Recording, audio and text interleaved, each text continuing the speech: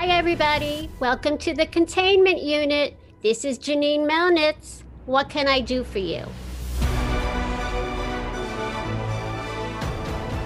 Put on your bunny slippers. It's Slime for the Ghostbusters Containment Unit podcast with your hosts, Matt and Tom.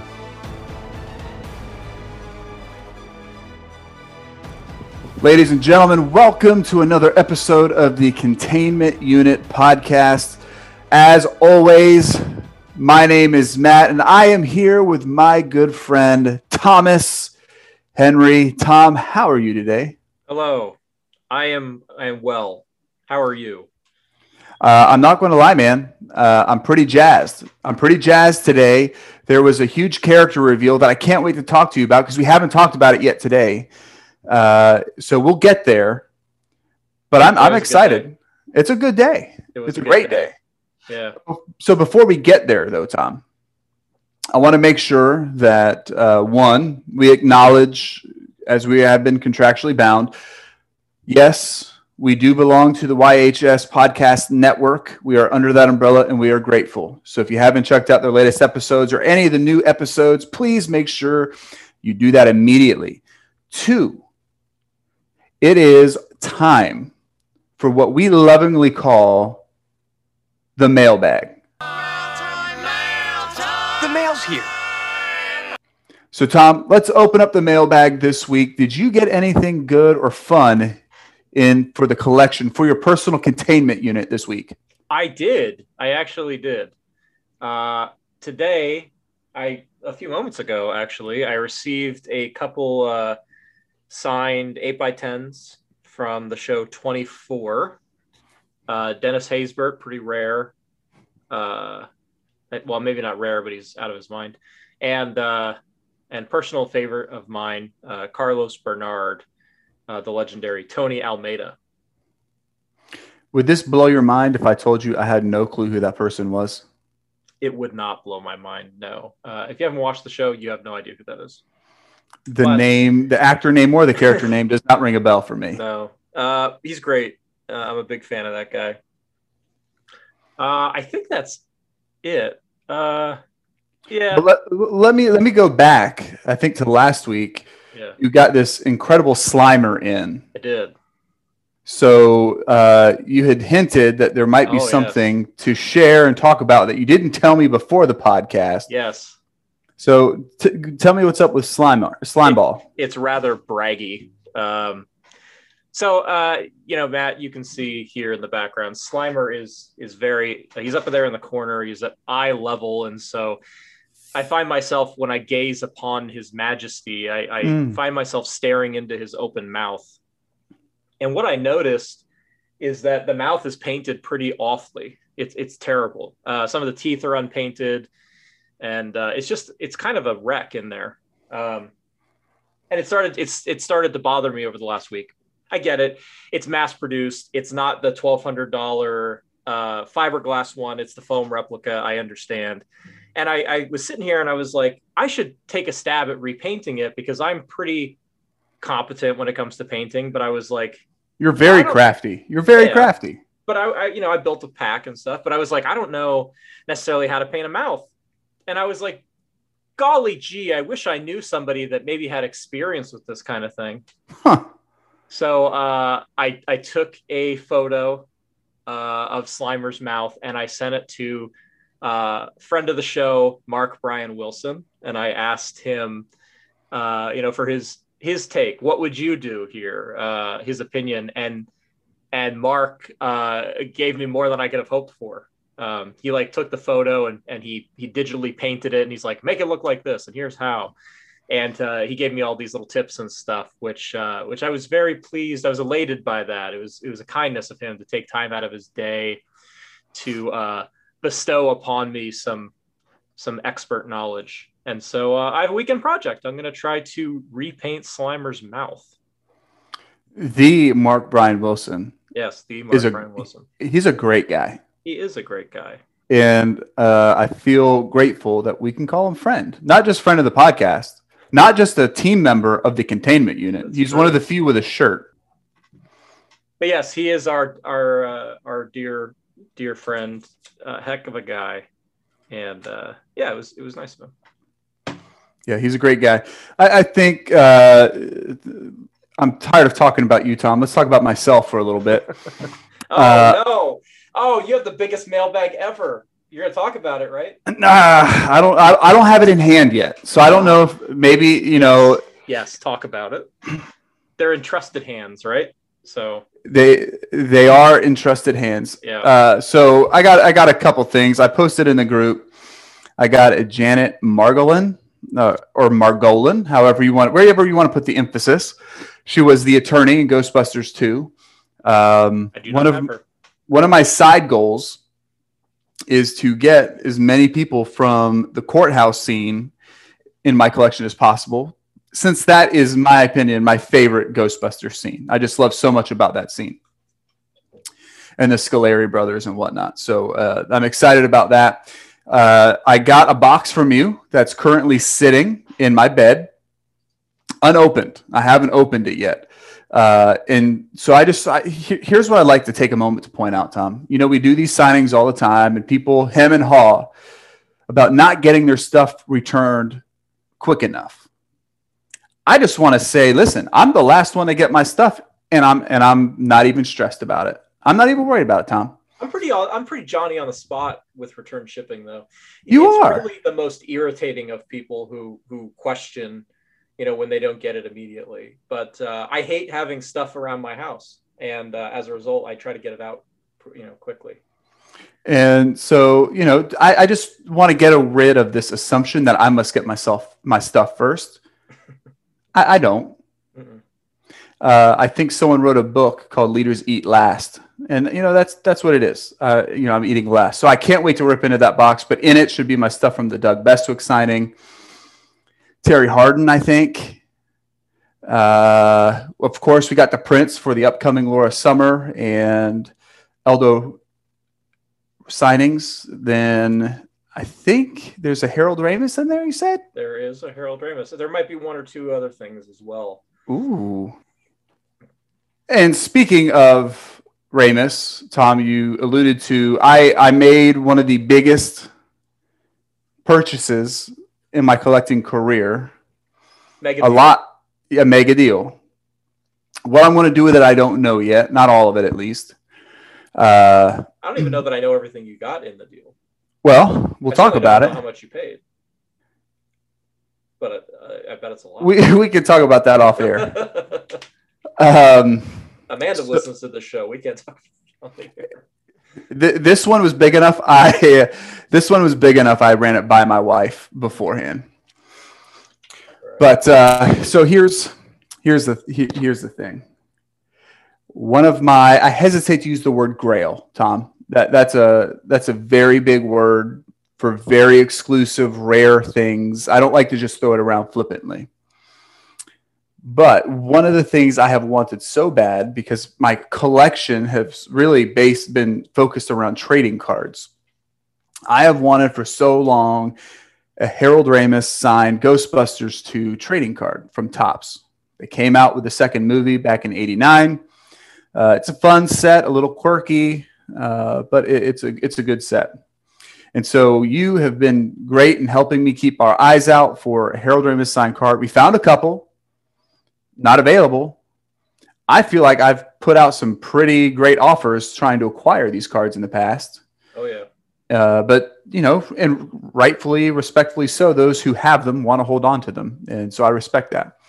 Well, fortunately, one landed on eBay the other day. You caught it.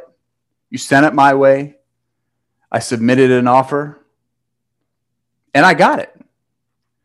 And it's on its way. But here's what's incredible. Not only did they have the one, in our messaging back and forth about an offer, they said, oh, we think we have another one. And so I have two, Tom.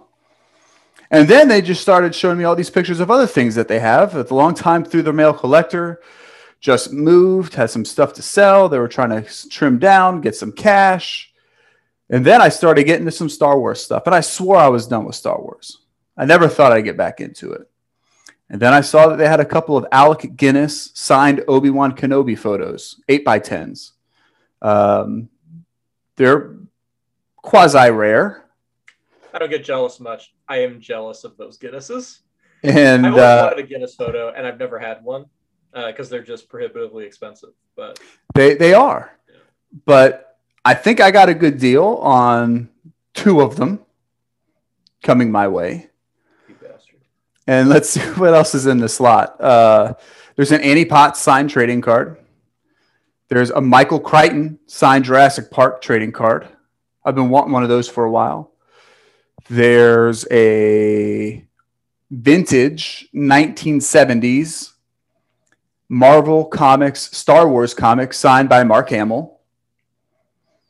There is a vintage signature style Chewbacca shot signed by Peter Mayhew. It's an older one, so it's signed really nice for Peter Mayhew.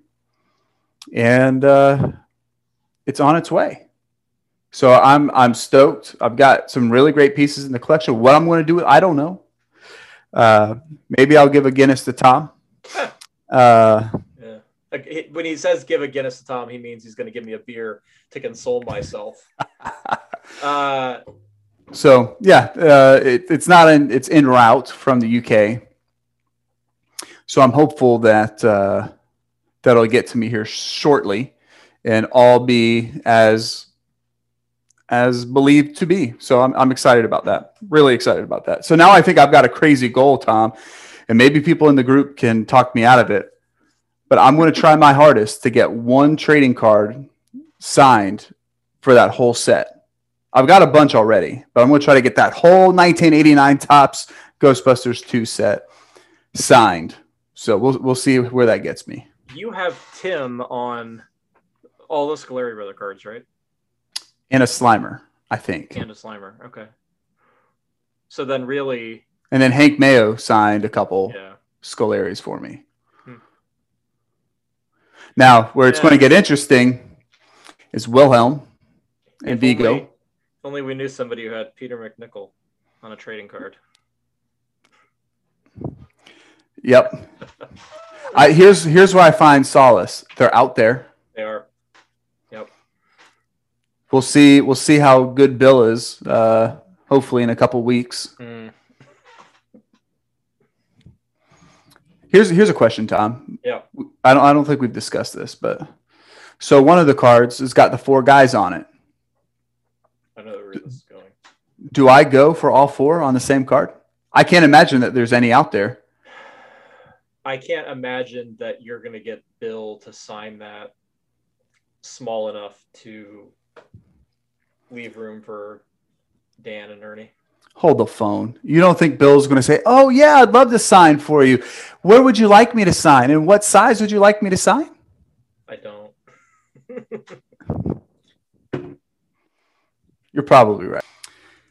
Anyhow, well, Tom, let's move on. We got a lot to talk about. First, I hear we're going to Thailand. We are going to Thailand. What the heck are we doing in Thailand, Tom? Ghostbusters Water Park, obviously.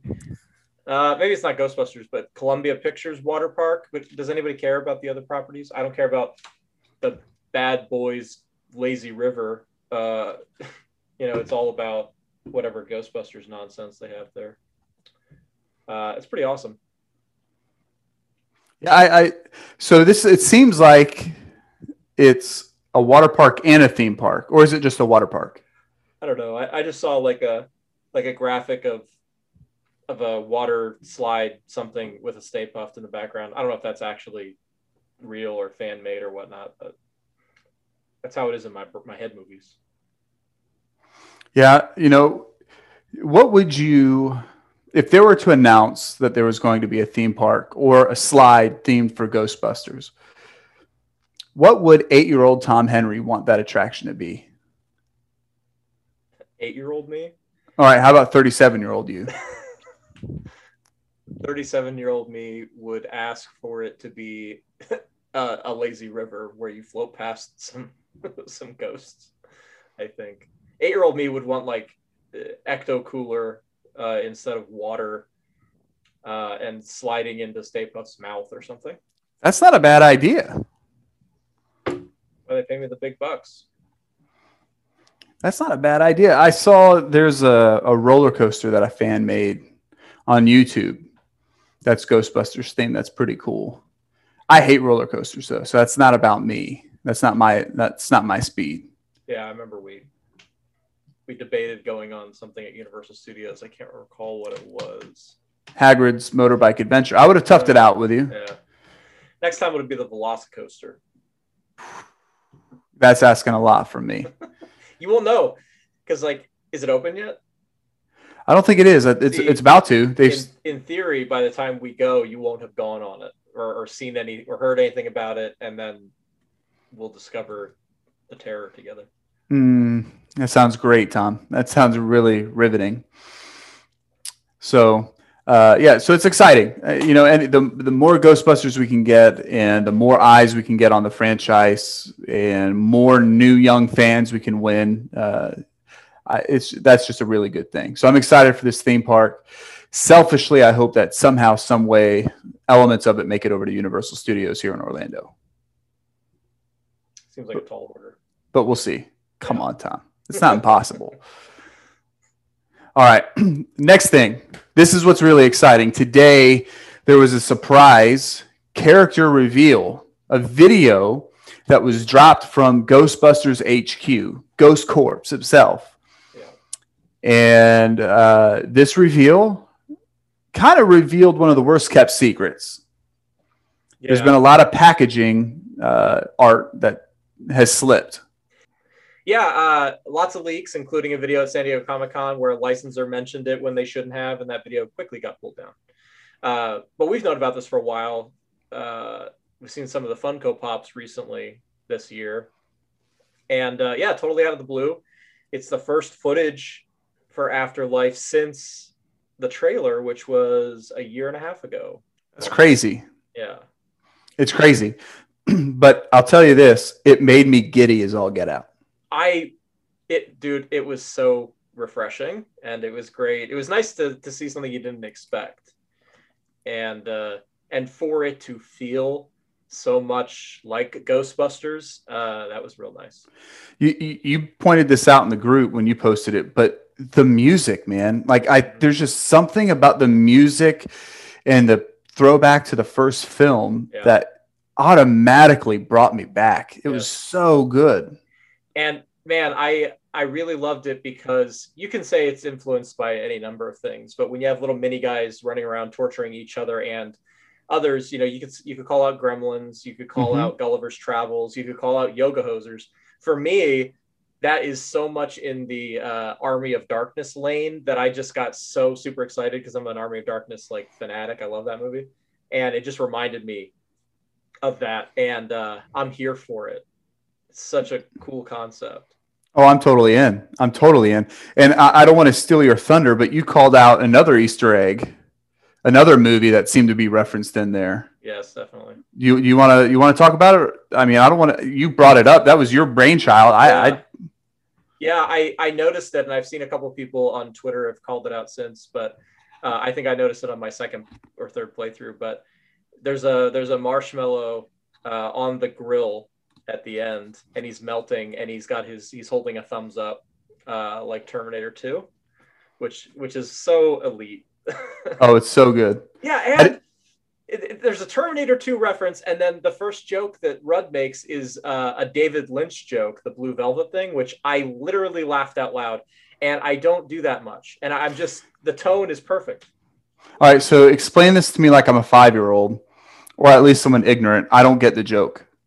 What am I missing, Tom? Well, David Lynch made a movie called Blue Velvet, and it's wacky. That's where Blue Velvet comes from. So him just saying Red Velvet, Blue Velvet is just, it's acknowledging that movie, and it's cute to say it with Red Velvet, but it's just a joke for adults and people who happen to know that movie. It's bananas, but man. And it's Rudd delivering it, and Paul Rudd, he's like one of the greatest living comedians, and man, it's just that's where I left away thinking Paul Rudd is going to be so good in this movie. He's going to be so good. Just that it seemed so effortless for him. it just seemed he's so funny, he's so lovable. Just the scene where he pokes it in the belly, the mini puffed in the belly, and then it bites and snaps at his finger like that. It was so good. Yeah, I'm worried because I'm going to spend a lot of money on mini puffed shit when when it starts dropping.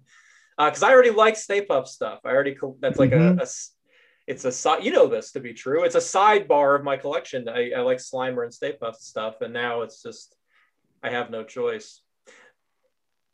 But there's an interesting part of this trailer that we haven't touched on, or this character reveal, I guess. And I don't want to get into like wild speculation or baseless lack of facts or anything, but it's interesting to me that all the marketing material says fall 2021, considering there's a date that's locked in, and they're not mentioning the date anywhere. And here in the state of California, as of June 15th, all COVID restrictions are being removed. And Los Angeles is one of the biggest markets for film, Los Angeles and New York. And so really, movie theaters opening, getting back to normal are predicated on LA and New York being open.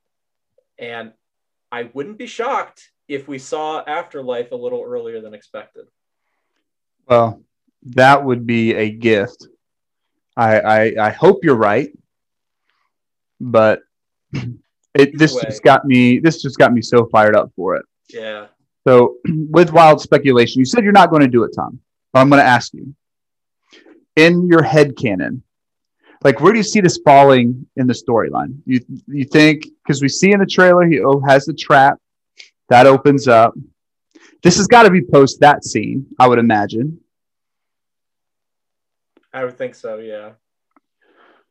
Well, here's the problem. I don't know that I should see. I know a thing from that interview that happened at Comic-Con where they mentioned something that was not in this character reveal that those characters do. And based on that, it's not I would not say it's a stretch to say this happens post the trap thing. I think it makes sense. It just seems like Paul Rudd's character, Mr. Gruberson, right? That's his name. Is the shock and the awe of the trap opening up. Right. It to me, it would indicate that that's got to be one of the first things he experiences with the supernatural in this new film before the mini puffs. Yeah, like you said earlier, we knew about the mini puffs for a while. I kind of thought what they were going to be was kind of in the same vein as the Citizen Ghost episode of RGB. I kind of thought, like, presuming that's Egon's farm, that there was like some marshmallow residue left over and that reanimated. That's kind of what I thought was going to happen. So the fact that they come out of the packages and stuff, that was really fascinating to me. And I wonder how that's going to play because, in the original film, it wasn't the marshmallows or rather the eggs that were possessed. It was her apartment. So does that mean that the Walmart is possessed? That is clearly a Walmart. It is a Walmart, yeah. So, I don't know. The other thing that stressed me out when I saw it, though, was from an autograph collecting standpoint, there's a couple of great still shots of Paul Rudd in that clip that I wouldn't mind getting signed. So all of a sudden, now I need Paul Rudd all over again, and I have him on nothing yet. I take that back. I have an 11x14 from Ant-Man. So you have him on nothing. Yeah. Yeah. I wish I wish I could get him on some stuff. I have him on the one, but I would love to have him on more. And I'm sure out of anybody, that one's going to happen because of the Marvel stuff. You just got to pay the price. I discussed this earlier, and maybe I'm wrong here, but I have no interest in trying to do a Paul Rudd signing. I love the guy, but Marvel brings with it complications that I'm not personally interested in dealing with. Yeah. Yeah. Well, people always ask if we're doing a signing with Paul Rudd. We obviously would love to, if that somehow came to be, but like you said, the whole Marvel thing, the going rate to do that we would need more than the 50 items to make that happen. So that's a big undertaking. But I need them. I'll probably need them on close to 50 things by the time this movie comes out.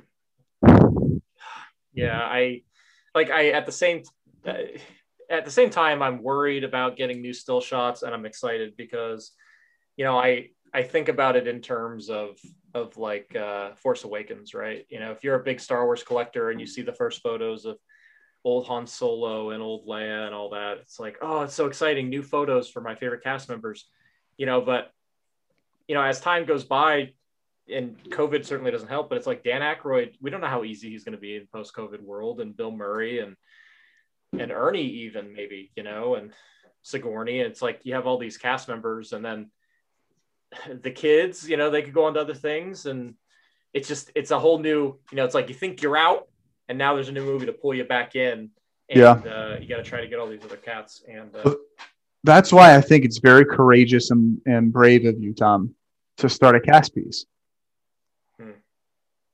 Yeah. And that, I think that's almost done. But at the same time, if you're going to do a cast piece, now is the time. Yeah, I did it. To your point, you don't want to wait, because anybody who waited to get Carrie Fisher after The Force Awakens too long, they didn't have that chance again. Yeah, and that's why I started when I did. Like, it was half these guys are in their 70s, and half I want the kids to sign it at close to when they made the movie, right? And I have that teaser trailer shot of the Ecto signed by it needs Bill and a couple of the smaller kids, and Sigourney and Annie, and that's it. And then it's got pretty much everybody else on it. But I started early, and it's unfortunate for me because I want to do the poster, and so now it's like I got to go back and do it all over again. I'm not complaining; it's my choice, but yeah, it's my own damn fault. No, you're brave, Tom. You are brave. I don't think it's a stretch to think that you, at this point, have the most complete cast piece out of anyone that's not associated with the film. 2 of them.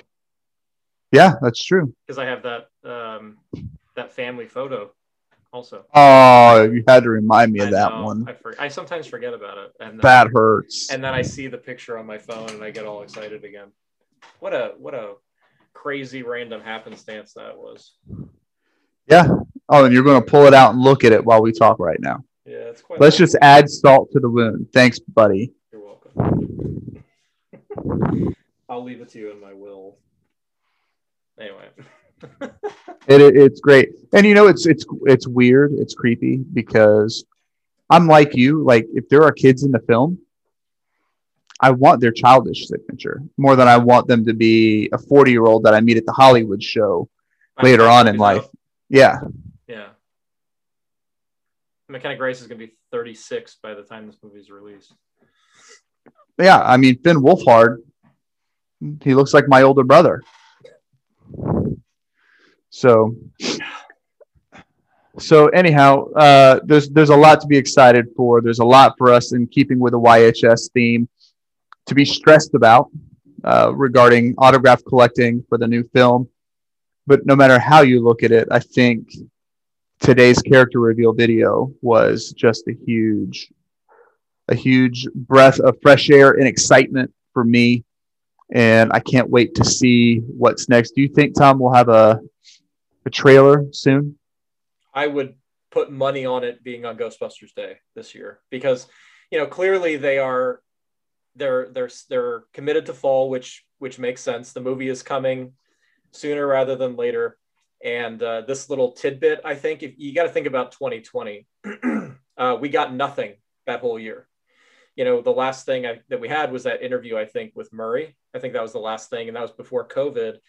And so obviously they were holding that marketing back because they didn't know when. So the fact that we got anything makes me think that the movie is pretty much going to be coming out as expected. And so I bet they're going to ramp to it. And Ghostbusters Day puts it about 5 months away from release. That makes sense to me. The original, the rumor was that the trailer was going to be last April for the July release. Well, I think it was July.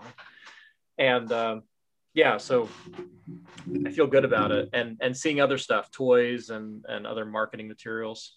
My big question is the question that I've had since day one.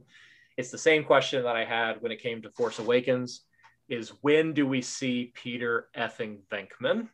Because where's our Chewie, we're home moment. That's what once that happens, I can shuffle off this mortal coil and feel good about it. But I got to see that moment. Yeah. I mean, that would be great. I'd love to see something. But at the same time, I don't mind them leaving that for the film. Leave us a little something. There's no way they don't put Murray in the trailer. I can't imagine a scenario. Oh, I don't disagree with that. Even if it's just a quick, but if he suits up, I don't think they put that in the. I don't think they put that in the trailer. I don't know if I want to see it in the trailer. I guess it depends. I really feel like Jason Reitman is going to give us all the moments that he knows are going to make us like.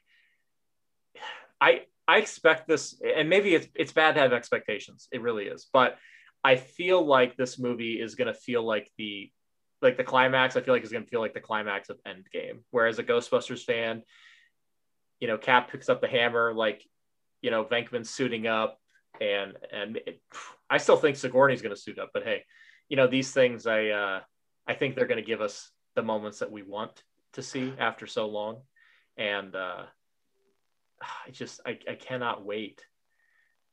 I want to be cryogenically frozen like Captain America until like October. And Sigourney is tall enough; she could probably fit into one of those Spangler suits. It'd be a little baggy, but the length is there. I mean, why not? It'd be awesome. She's also wimply. That's true. She's wasted as the damsel in distress. No, and she's worn jumpsuits already, flight suits to some degree in Alien. So imagine Annie and Sigourney suiting up with the other guys. It'd be pretty wicked. Yeah. Well, we'll have to see. So Ghostbusters Day is June 8th. Yeah. You said vaccinations and everything opens up on June 15th in California? By then, yeah. There's no chance that we get the film dropping naturally. No. Do you think we'll have our first merchandise and collectibles with mini puffs before or after June 8th? I feel like if they had them ready to go, they would have been revealed today. Also, yesterday was Paul Rudd's birthday. Why did they wait till today to release that video? They should have dropped it yesterday, but hey, that's beside the point. I feel like Ghostbusters Day for that. Okay. Well, it's not that far away. I can't wait to see what comes up. What other surprises they have up their sleeve. I tend to agree with you. I think if they're going to release a trailer, that's the time. And they need to have some of the OGs in there. You'll see Ernie at least. I'm almost positive. Because, there was that I think it was the special trailer they did last summer, the behind the scenes thing. And it said, featuring the cast, Annie Potts, Ernie Hudson. Like, I could see them keeping Dan Aykroyd and Bill Murray back. But I feel like we're going to see at least Ernie, maybe Annie. Which, that's fine. I'm good. I'm happy to see them. Especially if they play a bigger role in the movie, which who knows? We have no idea. Yeah. I think they need, because even today at lunch, I was talking with my staff about the character reveal, the video, and people still didn't have any idea what Afterlife is, how it works with 2016, and that the original cast is coming back. So I think from a strategy standpoint, Ghost Corps has to indicate that this film is connected to the originals and that the guys are coming back. Because they haven't done that yet at all, except the Ecto, but that doesn't mean anything. Correct. especially since the terrain is so different. We're not in Right. Metro New York City. We're out in the boondocks, Yes. in the cornfields. So to assume that those guys would be there, that's not an easy Yes. assumption for fans who don't know any better. So Yeah, but think about the trailer. I'm telling you, man, the first trailer for Force Awakens was the first trailer for Afterlife, because all you saw, you had all the new characters, and then it ended with the Millennium Falcon. You didn't know Han Solo was going to be in it, but the Millennium Falcon was there. And that's the same, basically beat for beat, what happened with Afterlife. It ended with the Ecto. That's the only thing that we saw that was really familiar, except the proton pack or whatever. But I feel like they'll make, because we didn't know at that point, I don't think, or maybe we did, and we were just waiting to see what they look like. But, you know, it's clear the cast is in the movie if you're paying attention and reading the articles and stuff. But the next trailer has to be for those general audiences to be like, hey, this is Ghostbusters 3 for all intents and purposes. yeah, I do think, here's how I see it in my head. The trailer, it plays, there's no mention of the original guys, or at least no, you don't see them. And then, like you said, the Chewie we're home type moment is the phone rings, Peter Venkman answers it, and there's some kind of quick, witty, sarcastic, improvised Bill Murray line, and it just fades to black. Better. I have a better one than that. Okay, go for it. The phone rings, you don't see who picks it up, and then it's Annie Potts saying, Ghostbusters, what do you want? Ooh, that's a big assumption there, Tom. That's assuming that Ghostbusters are still a working franchise. Wouldn't it be awesome? Wouldn't it be awesome? Oh, would it be awesome? 100%. Yeah. So we'll just have to wait. Hopefully sooner than June 8th, but hopefully no later. But all right, so good conversation. But let's get into the conversation, the interview that we're going to share today. It's another throwback. And Tom, this was with an individual that you were excited to add to your collection from the more superior Ghostbusters film, Ghostbusters 2. Yeah. I'm not going to lie. I'm guilty. You guys can't see my hands raised. I really drove the signing just because I was excited to add PAGE LEONG to my collection. Tom, you were gracious to go along with me. There was a part of it, it was fueled with a personal vendetta to get this signing and to make it happen. But I was glad to offer that signing with PAGE. And I think in hindsight, it did a lot better than we thought it would. Yeah, I mean, you know, PAGE had a very small role in the movie, but one time only, I'm sure. And it was fun. Yeah, I mean, I think that, you know, PAGE would probably qualify more as like cameo collection, you know, at this point. But she was very nice, and we had a nice little chat with her, and she was excited to see, you know, the items, and she was surprised that people would care to add her signature to stuff. Yeah. But yeah, it was cool. It's one of for those who go ahead. Signings. And for those of you who are listening and you have no idea who PAGE LEONG is, she was Spengler's assistant in Ghostbusters 2 when he is doing the weird emotion tests. I don't know how you would describe that, but turning up the heat in the room on the angry couple and seeing how that would impact their emotions and their feelings, and then taking away the puppies to make Catherine Reitman cry. So that was a fun interview. Tom, is there anything else that we need to add? No, not really. Signing was fine. Went fine. It was socially distanced. Yeah, it was socially distanced. It was COVID. It was running rampant. But yeah, it was good. It was a good time. We had a nice chat. And with that, don't be a peck. If you find yourself feeling like a peck, go watch the Afterlife character reveal and revel in the cuteness of the mini puffs. Without further ado, our chat with Spengler's assistant, PAGE LEONG. Again, PAGE, thank you for making time for us and our group, the Ghostbusters Containment Unit. Tom and I are very excited to spend some time with you. I don't know if you can tell, but I've got my Ghostbusters 2 colors on. Tom's got his Ghostbuster 1 colors on. I'm a Ghostbusters 2 guy. And so you're part of my film. And so I'm very happy to have you.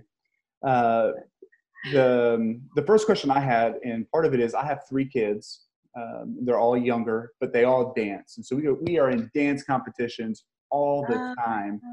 And so I know that you started off dancing. And so I was just curious what your background was. What kind of dances did you do? What style did you like? And Oh, wow. Okay. Well, I was a concert dancer. I got my bachelor's and master's at UCLA in dance and toured around the world with different companies. Then segued a little bit into commercial dancing a little bit, music video, that world, that kind of thing.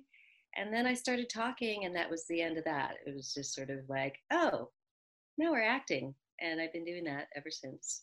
That's awesome. That's awesome. So how always with a little, body language. That never goes away. So how do you get from traveling the world and performing on the stages like that to acting? Like, how did that work for you? It was a really natural segue in some ways because I was used to, performing and sort of getting in touch with like a truth and putting it out there. So just adding words to that was just invigorated me as a performer. Like, honestly, the first time I did a scene, my teeth would not stop chattering for 3 days. I just and then I knew, oh, this is what I'm supposed to do because it had such a big impact. So yeah, I feel blessed to have found it. That's awesome. Yeah. So, I want to dive in, because obviously you're a big piece of Ghostbusters 2 and that scene with Harold in his laboratory. And so, we definitely want to ask about that, but I want to know, how did you get connected with Ghostbusters 2? How do you go from the dancing, like Matt said, but then now all of a sudden you're in a sequel to like one of the biggest movies of all time? Oh gosh, I wish I could remember. I think my agent just got me submitted. I met with Michael, and then boom, that was it. It's kind of like a flash. I don't know. that simple, huh? Just boom. No, that's awesome. What was it? So your scene is very memorable in the film. Scott and I joke back and forth about the "take the puppies away" line. It's a very funny scene. How is it working with Harold? We all have great admiration for Harold Ramis. And I'm just curious what your time on the set with him was like and any takeaways you may have had. He was a really down-to-earth, really sweet man. I mean, it must have been winter time. You guys probably know the exact date. But I remember him talking about a ski trip his family was going to go on. And so I think it was right before maybe Christmas break or something. I'm not sure. But that's my fuzzy memory of it. And he was definitely a family man and very generous, conversational, not at all standoffish, just very genuine guy. Yeah. I enjoyed it. I enjoyed working with him. So, after Ghostbusters 2, you do the movie, it comes out, and then you move on to your next project. To come back to thinking about Ghostbusters now, years, decades later, when Scott says, hey, we're going to go do a con or we're going to do a signing with these Ghostbusters fans, I mean, does that shock you that people are interested in this movie from so long ago? Like, what's your take on Ghostbusters today? Oh, wow. Does it shock me? It surprises me and kind of delights me that, it's still bringing joy to this world and more generations are being introduced to it. And it's just got this life of its own that's pretty cool because you always think of this film industry as, a little piece of immortality in some way. And this is like kind of a sign of that, right? It just lives on in people's lives and hearts. And that is really cool. Cool. See, you're in an interesting spot too in my world because you cross over from Ghostbusters, which I love so very much, but you're in one of my like favorite films of all time because it's just a really good film. And I'm a really, really huge fan of this guy as an actor and a director. But you were in Argo with Ben Affleck as actor and director. So I just wondered if you could just share a little bit with us about what was it like working with Ben as a director versus as an actor? Oh, wow. Versus as an actor. Ben is super smart. Like he just was like thinking all the time about all the parts. And then he'd become the actor and like become just disappear into this presence that was just there. And then he'd come back out and he goes, okay, now we're gonna, da da da da da da. And yeah, I think he really knows how to tell a story. And that was what really impressed me. Like he just took all the elements and made them add up into something none of us could have foreseen. Like I remember seeing the screening and John Goodman was sitting behind me and we were in a little screening room and then the lights came up and we just turned to each other with our jaws dropped open because, I mean, it just leapt further off the page than either of us could have imagined. Right, and that took the award season too by storm. I mean, we're talking Best Picture here, and that's quite an accomplishment. So, how does it feel being part of a movie that is in the history books as one of the greatest films of all time because it won that award? Like, how does that feel? It feels like a huge privilege. It really does, and that it has, relevance, and I think will, for quite some time, not just as a historical piece, but a lesson around humanity, what we can do and what we shouldn't do. Yeah. So looking over, here's what I'm curious about. I am not an actor. I'm not great at it at all, but I can appreciate the skill and the talent it takes. But you've acted on stage and on film, writer, director, choreographer. What is the difference? Like as a practitioner of acting and all that, what's the big difference from stage to film? Wow. Well, some people have described it as aperture, like in a camera, that the aperture is like wide open for stage, so that you're putting out a certain amount of energy for that. And then for film, it's like you just narrow it down, into a very a much quieter but concentrated stream, or like painting, the difference between doing, big, not broad, I don't want to say broad because there is detail and depth to stage acting, but there's an amplification to it that is just much smaller in film, but it's still from the same source, still from, whatever truth and you're grounding your part in, and whatever piece of the story you're telling. That's the other thing. The process is very different. For theater, it's just a much longer process of finding and interpreting the story and the characters. And then film, you just all come together like this crazy implosion almost, to create something together in the moment. When you're live on stage in theater, do you carry like this pressure to get it right? Whereas I would imagine with film, there's multiple cuts and multiple takes, and so you probably don't feel that as much or when you're on stage, are you able just to feed on the energy and kind of just be in the moment and that fear kind of go away? For me, on stage, you're taking a full journey. So you're not just doing one plot point, right? So for me, I can be carried by that journey and get lost in that journey and be taken by that journey. Whereas in film, when you're doing something over, you kind of come out of it and you think, okay, we're going to adjust this way, or I can do that. I like this about it, or they wanted this, or they want this, spot, hit that spot over there. So you're much more going back and forth between your left and right brain. And it's just a skill to be able to drop whatever technical things we're talked about, and then drop back into the moment. So different skill set, and definitely for me easier to just get lost in on stage. Yeah. Or found on stage.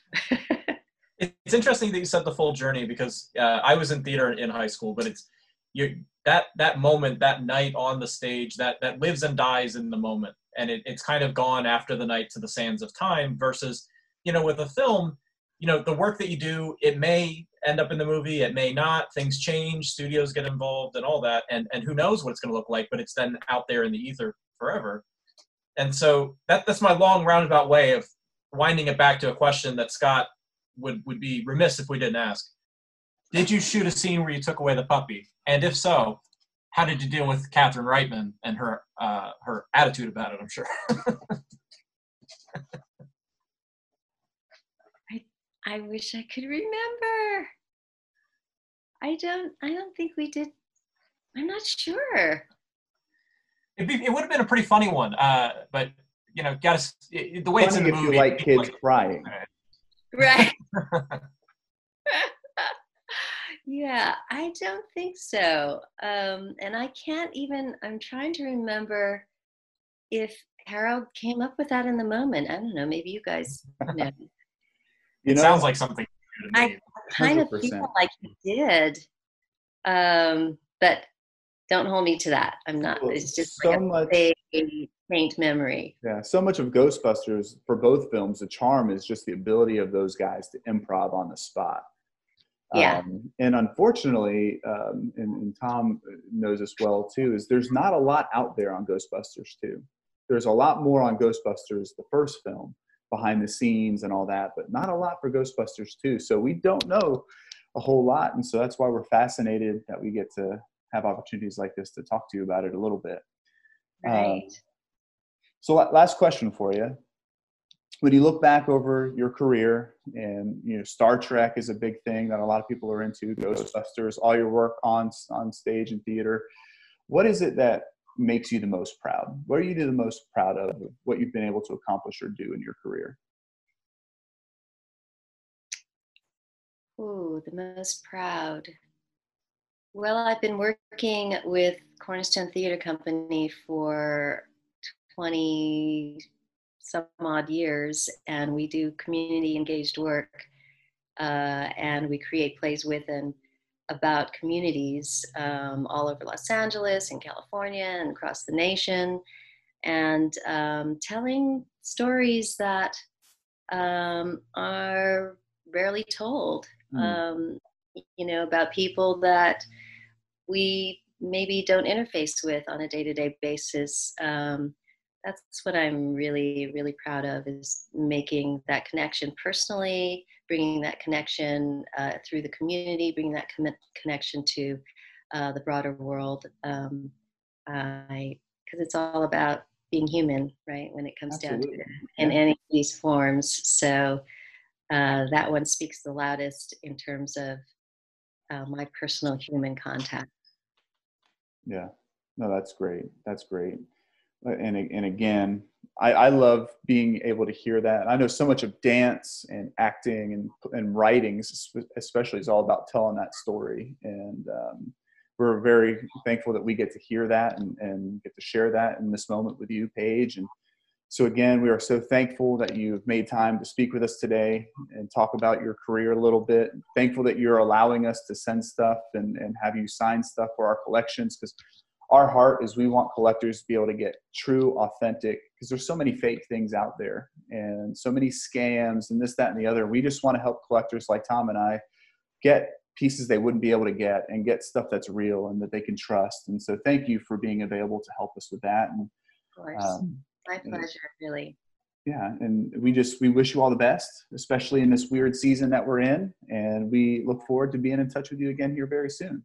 Yes, me too. And I'm wishing all of you the best. And I'm sorry we can't see each other in person right now, but hopefully we will someday. Are you troubled by autograph forgeries online? Do you collect spores, molds, and Ghostbusters memorabilia?